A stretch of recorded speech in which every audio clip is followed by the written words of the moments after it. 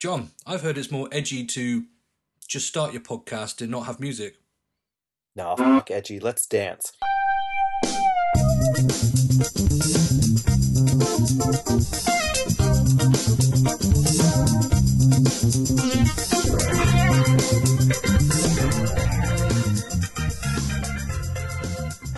Okay, John, did you enjoy your boogie? My what? Your boogie. What is a boogie? It's the 1970s term for dancing and disco music. It's boogie. It's boogie. Boogie. It's like disgusting. Yeah, well, okay, it's a double-up word for dancing and put stuff in your nose, but convenience. That's a booger. No, you put the stuff together, John. I'm into this compact, minimalistic language stuff. Doesn't it? Why can't you talk right? I mean, honestly, why can't I talk proper like what you does? You mean? Exactly. Isn't it kind of embarrassing? I guess I managed over Christmas to get back to Chapel Hill, North Carolina, so I got some South in me. Had some biscuits and some grits, and it was real good. And gravy as well. No, I don't do gravy. You don't do gravy with the biscuits. You're not a real Southerner, are you? There we are. Do you remember Ennis Conference Atlanta in the what was it called next door to the hotel? It was like the silver skillet diner for breakfast every day. I think I consumed more fat and calories in that week than I did in the previous 2 years. There we are. Anyway, Happy New Year to you, John. Happy New Year to you, and Happy New Year to all the listeners. Yeah, this is the iDeveloper Podcast, episode 101. In case you didn't know by now, if you didn't know what you were listening to, you probably gave up 10 minutes ago. You're like, what? Really? What sad part of the internet did I stumble upon? Okay, believe it or not, we are a developer podcast, or developer interest subjects, mainly around Mac and iOS. So we're going to start with something for the new year that's probably got nothing to do with that. John, what do you want to talk about first in this brand new year of ours? No, Scotty, no. This has everything to do with this. I wanted to talk about the EverPix shutdown because they released an absolute treasure trove of data about their company and their how they shut it down gracefully and all their research they did. So I think for those who aren't familiar, EverPix was a much loved, though not terribly commercially successful, not completely self-sustaining photo organization and sharing site. It was essentially started by these three very, very clever people who had worked at Apple and Cool Iris, so absolutely top-notch engineering and design talent and marketing and biz dev. And they basically set out to try and solve the problem of everybody's photos being everywhere. So it's not like they set about solving a small problem. And they'd received some angel funding from none other than Bertrand Sacrelet, the French guy who was the head of engineering at Apple before he left. And those of us, those of you that read Daring Fireball, you might have noticed that he was a big fan of theirs, and they'd sponsored Daring Fireball thing, so that basically anybody who likes photography and has lots of photos would really like the service. And it's interesting to look at, just because we've talked a lot about how do you possibly make money and how do you possibly launch a product and a sustainable company. And I think that the general opinion of this thing was like, wow, if they couldn't do it, who could possibly do it? And so there was a pretty long, detailed article about how the problems they'd faced in trying to raise another round of financing, and they weren't able to do it, even though they'd had something like 50,000 signed up users that were paying money, and that they were making enough money to pay their fixed costs for running the service. And maybe not enough to make salaries yet, but they were definitely absolutely going in the right direction. They had tremendous critical acclaim, and nobody would touch them. And what's I think very, very interesting about this is that as indies, I think a lot of people kind of slog through it and they say, wow, it'd be so much easier if I could just raise money. I could have some money. I wouldn't have to beg, borrow, and steal time from, the graphic designer guy I know who's trying to do work for everybody, or to have enough money to pay for this, that, and the other service. If only I could just raise money. It can't be that hard. And, if you've ever tried to raise money or worked with somebody who has, it's very, very difficult. And you receive incredible levels of no that just are mind boggling. They make no sense. And what's interesting about this is that they they bared it all. They basically, up on their GitHub account, and the link will be in the show notes. They listed everything from their original pitch deck, which is very nice, and their all the reasons that they've been given for the various VCs about, hey, we love it, we think it's great, we're happy that you're getting traction. I just don't see $1 billion business here, and it's amazing. I don't know. Had you heard of EverPix, or you ever tried it? Okay, I had heard of them. I hadn't tried them. In fact, I heard a lot about them because I know a whole bunch of geeky people like ourselves, like Gruber, and I know that John Siracusa spoke about this a lot back in, it was late November, early November when they began to close down, Yeah, wasn't it? yeah. Well, And to me, John, this is the this is sort of like a justification to some of my thinking, which is why I'm quite happy to talk about it, really. They had 50,000 sign up users, but only 7,000 subscribers. So I think that means that 7,000 people were paying them, and hmm 50,000 people in total were there. So that means 43,000 people were using the free yeah, accounts. Now, these guys are storing photos, and if I remember rightly, I haven't read all this stuff because you only just gave me the link just now, but they're using S3 for storage. And their hmm storage bill was huge every month for S3, as it would be for 400 million photos or whatever on there. But right. they had to make a choice: do we go for the big VC model, or do we go for maybe a more conservative business model? You see, because my very limited understanding of this is when you're going for VC money, it's all about users. It's basically all about users, which is, so if going for 50,000 users, which apparently, according to this, wasn't enough. 50 No. 50,000 wasn't enough for them to get funding. But the cost of supporting 50,000 free users with photo storage was enormous. Um, and I'm just wondering, and I haven't come to this, if they'd just had the 7,000 paying users, would they have been a profitable company? Or if they just spent, the next 5 years growing to 50,000 paying customers, would they have been a profitable company? And I think sometimes just bringing it to people like us, we hear about the Twitters and the Facebooks and everything, and we think we're trying to play the same game, and we bring our apps out for free or the freemium. We're gonna have free accounts, and then some people can upgrade to the other one and pay us $10 or whatever. And again, it showed 50,000 wasn't enough. Is this a even sensible business model for someone like me or you, or someone with like millions of dollars behind them to even think about? Yeah, I mean, it's interesting thing. I mean, it's like, yes, they 50,000 photos is a lot, and their bills were enormous. But that's the thing; they actually gave out their bills.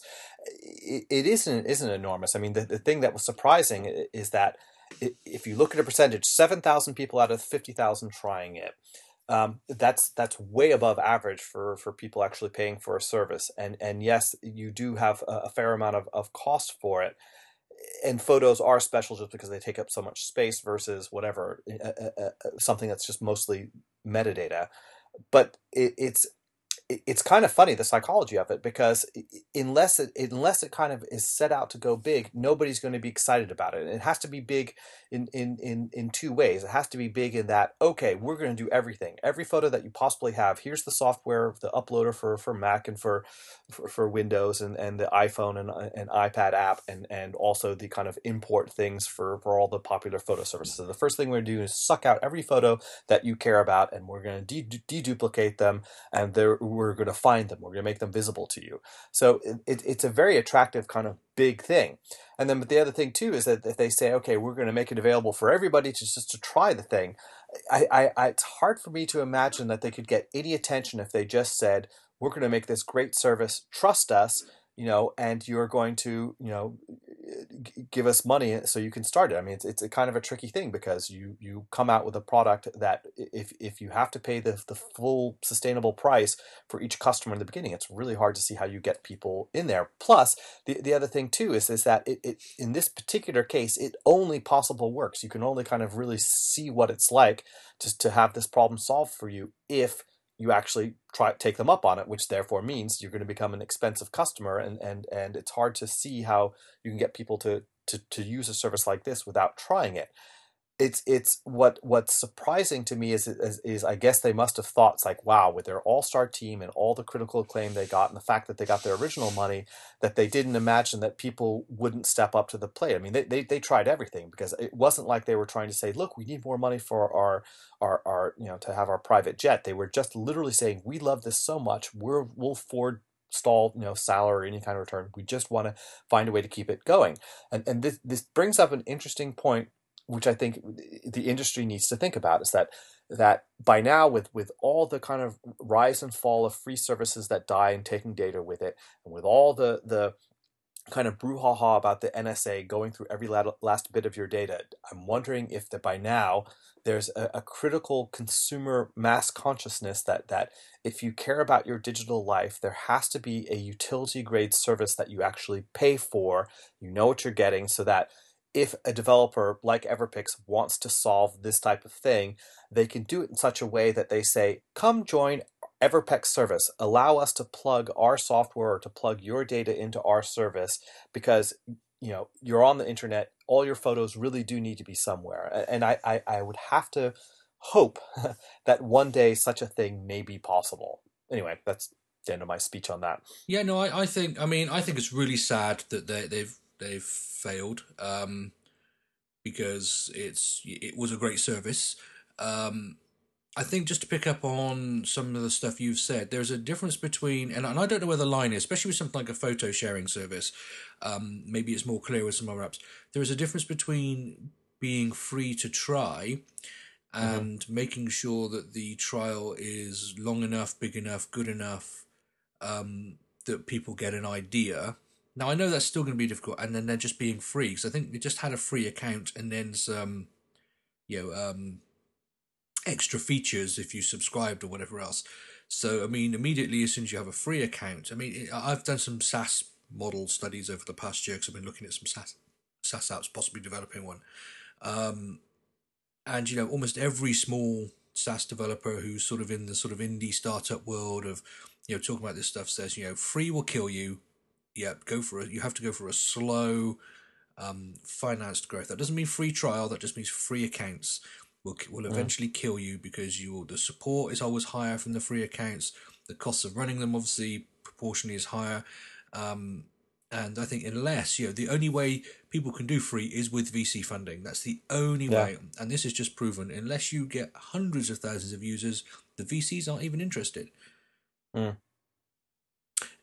Yeah, and I guess the last thing too about that what makes this a challenge is that the initial cost of S3 is it's the bandwidth to get it in there. Once it's on disk somewhere, it's fairly reasonable. I mean, it's the network, and unfortunately, there's no way of absorbing it. It kind of brings it back to something that just still makes me sad about Apple when they canned all the .Mac services. It was always my fond hope that they would say, if you're an Apple user, here you own your space for all your stuff, and hello developers, you can with our users, our mutual users permission, you can grant access to this stuff wherever it goes.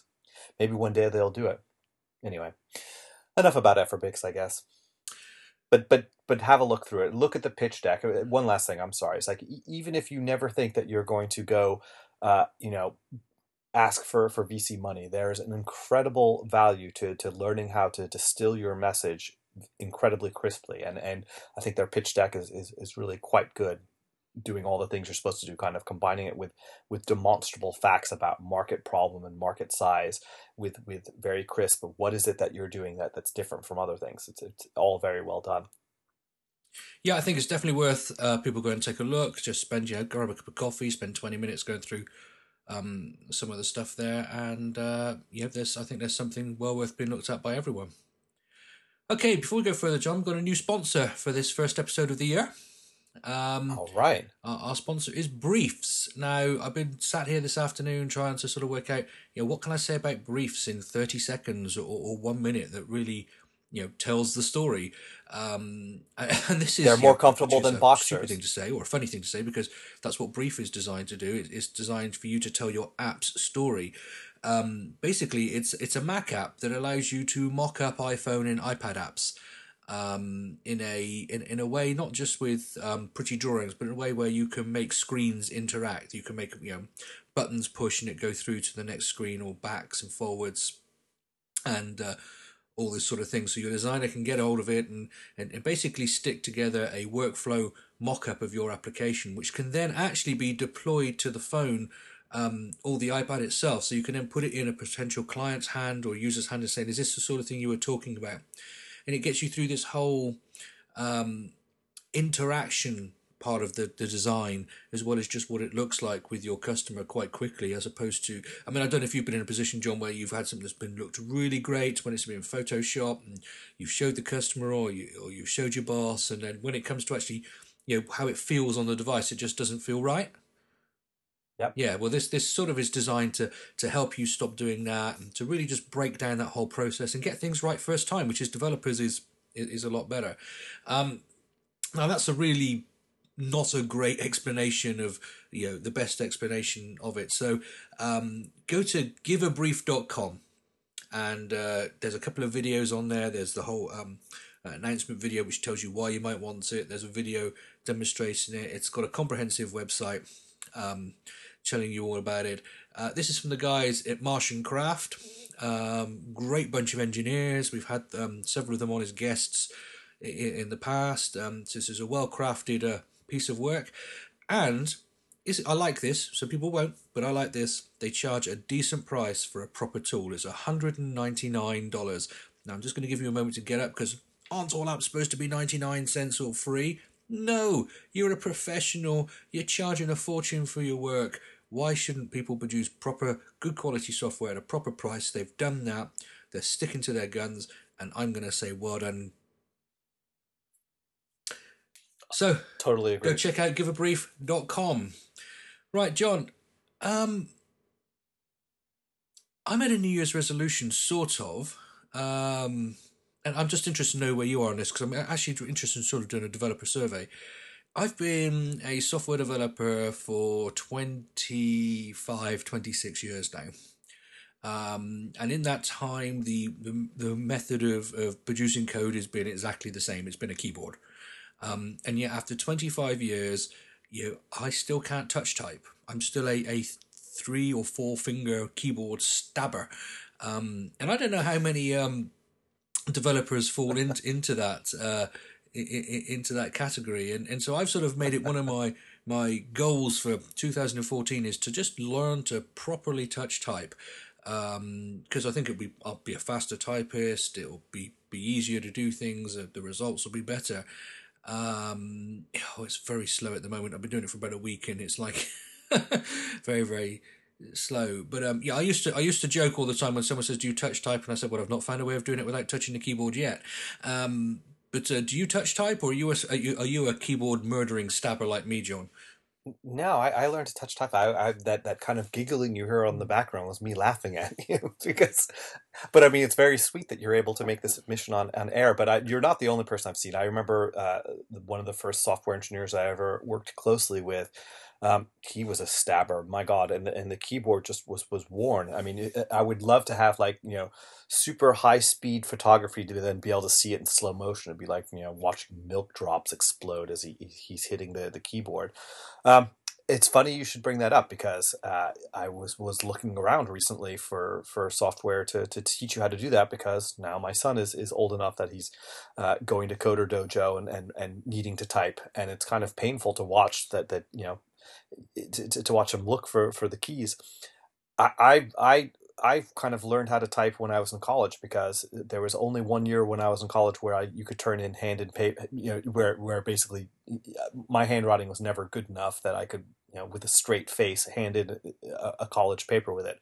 So I'd handwrite them, and then I used to pay people to type it, and then I decided that I wasn't going to support other people's bar bill. And so, but I ended up getting a book.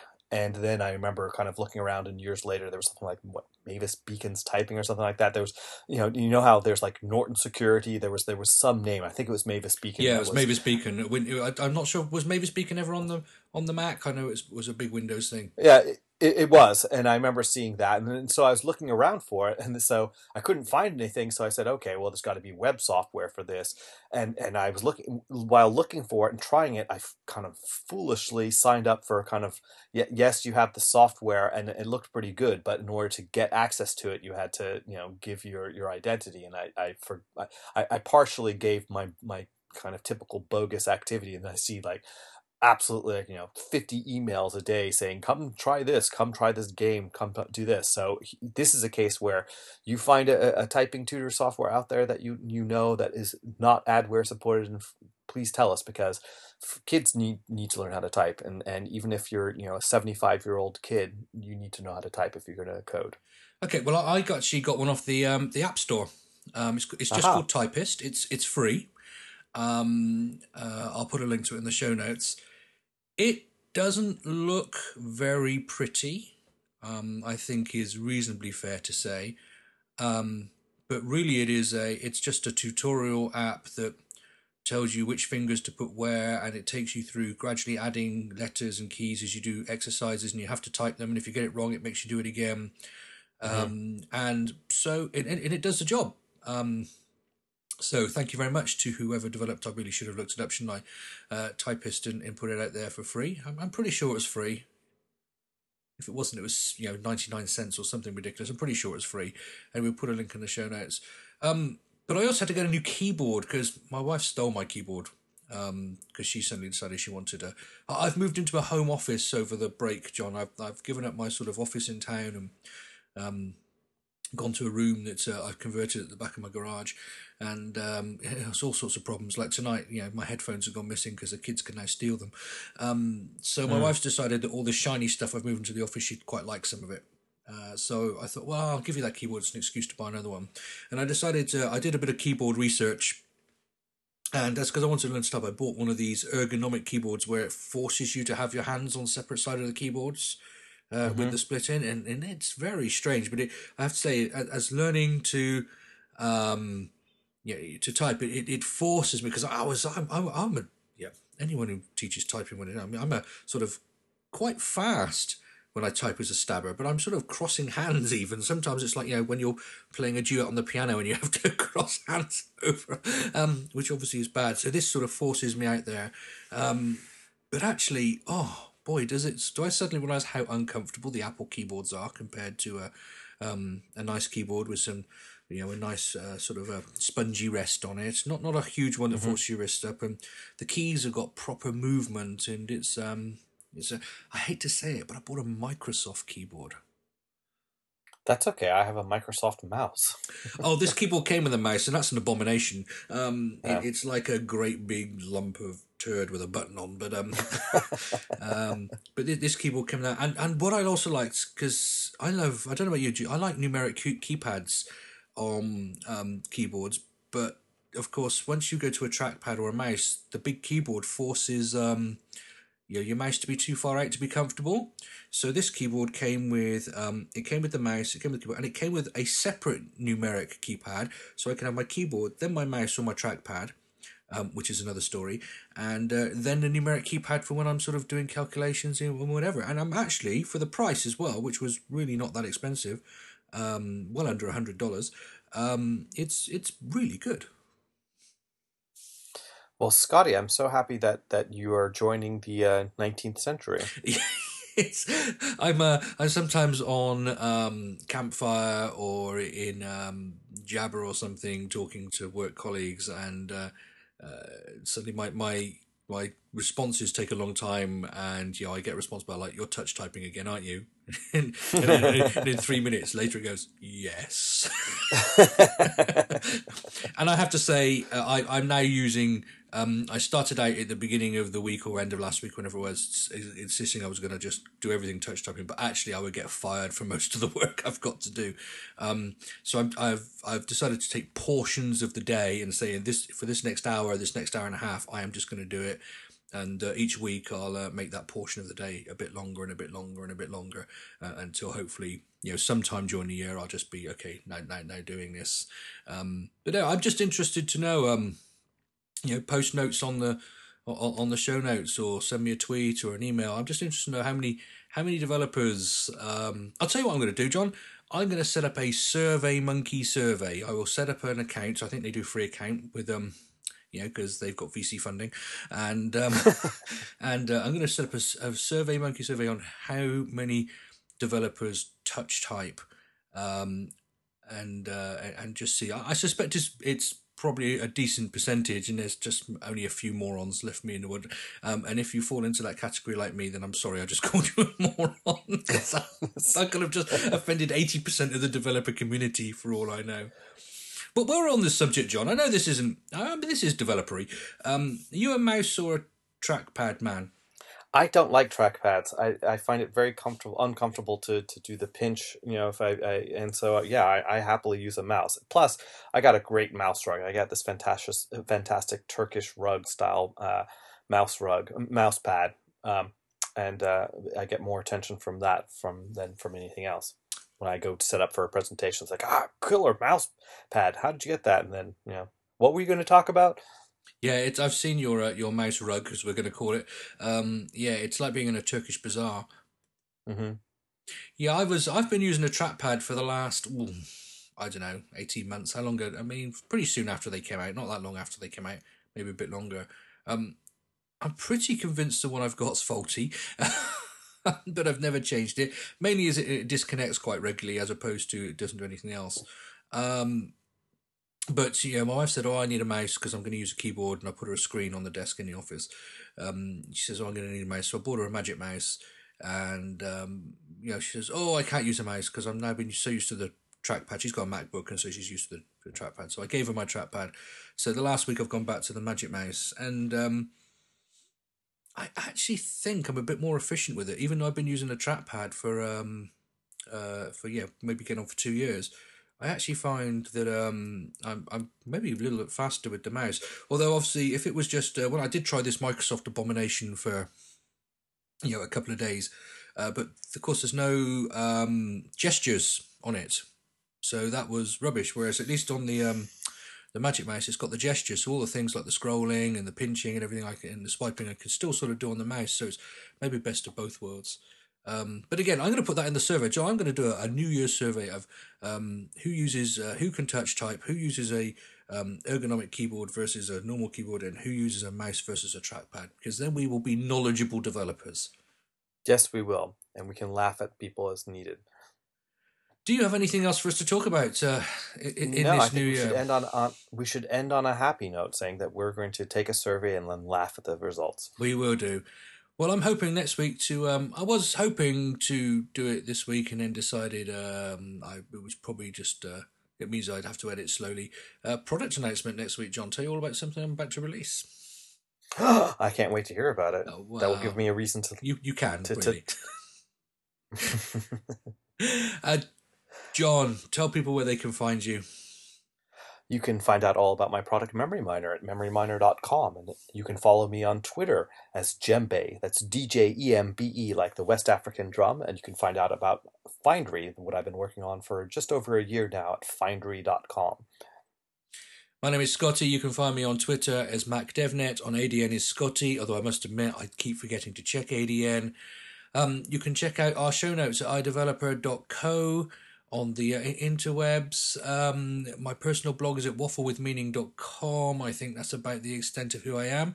Thank you very much for the guys at Martian Craft for sponsoring this show with their product briefs. Tell your story with briefs. Go check it out at giveabrief.com. That link will be in the show notes as well. Thank you very much for listening. Happy New Year, everyone. And until next time, you all take care.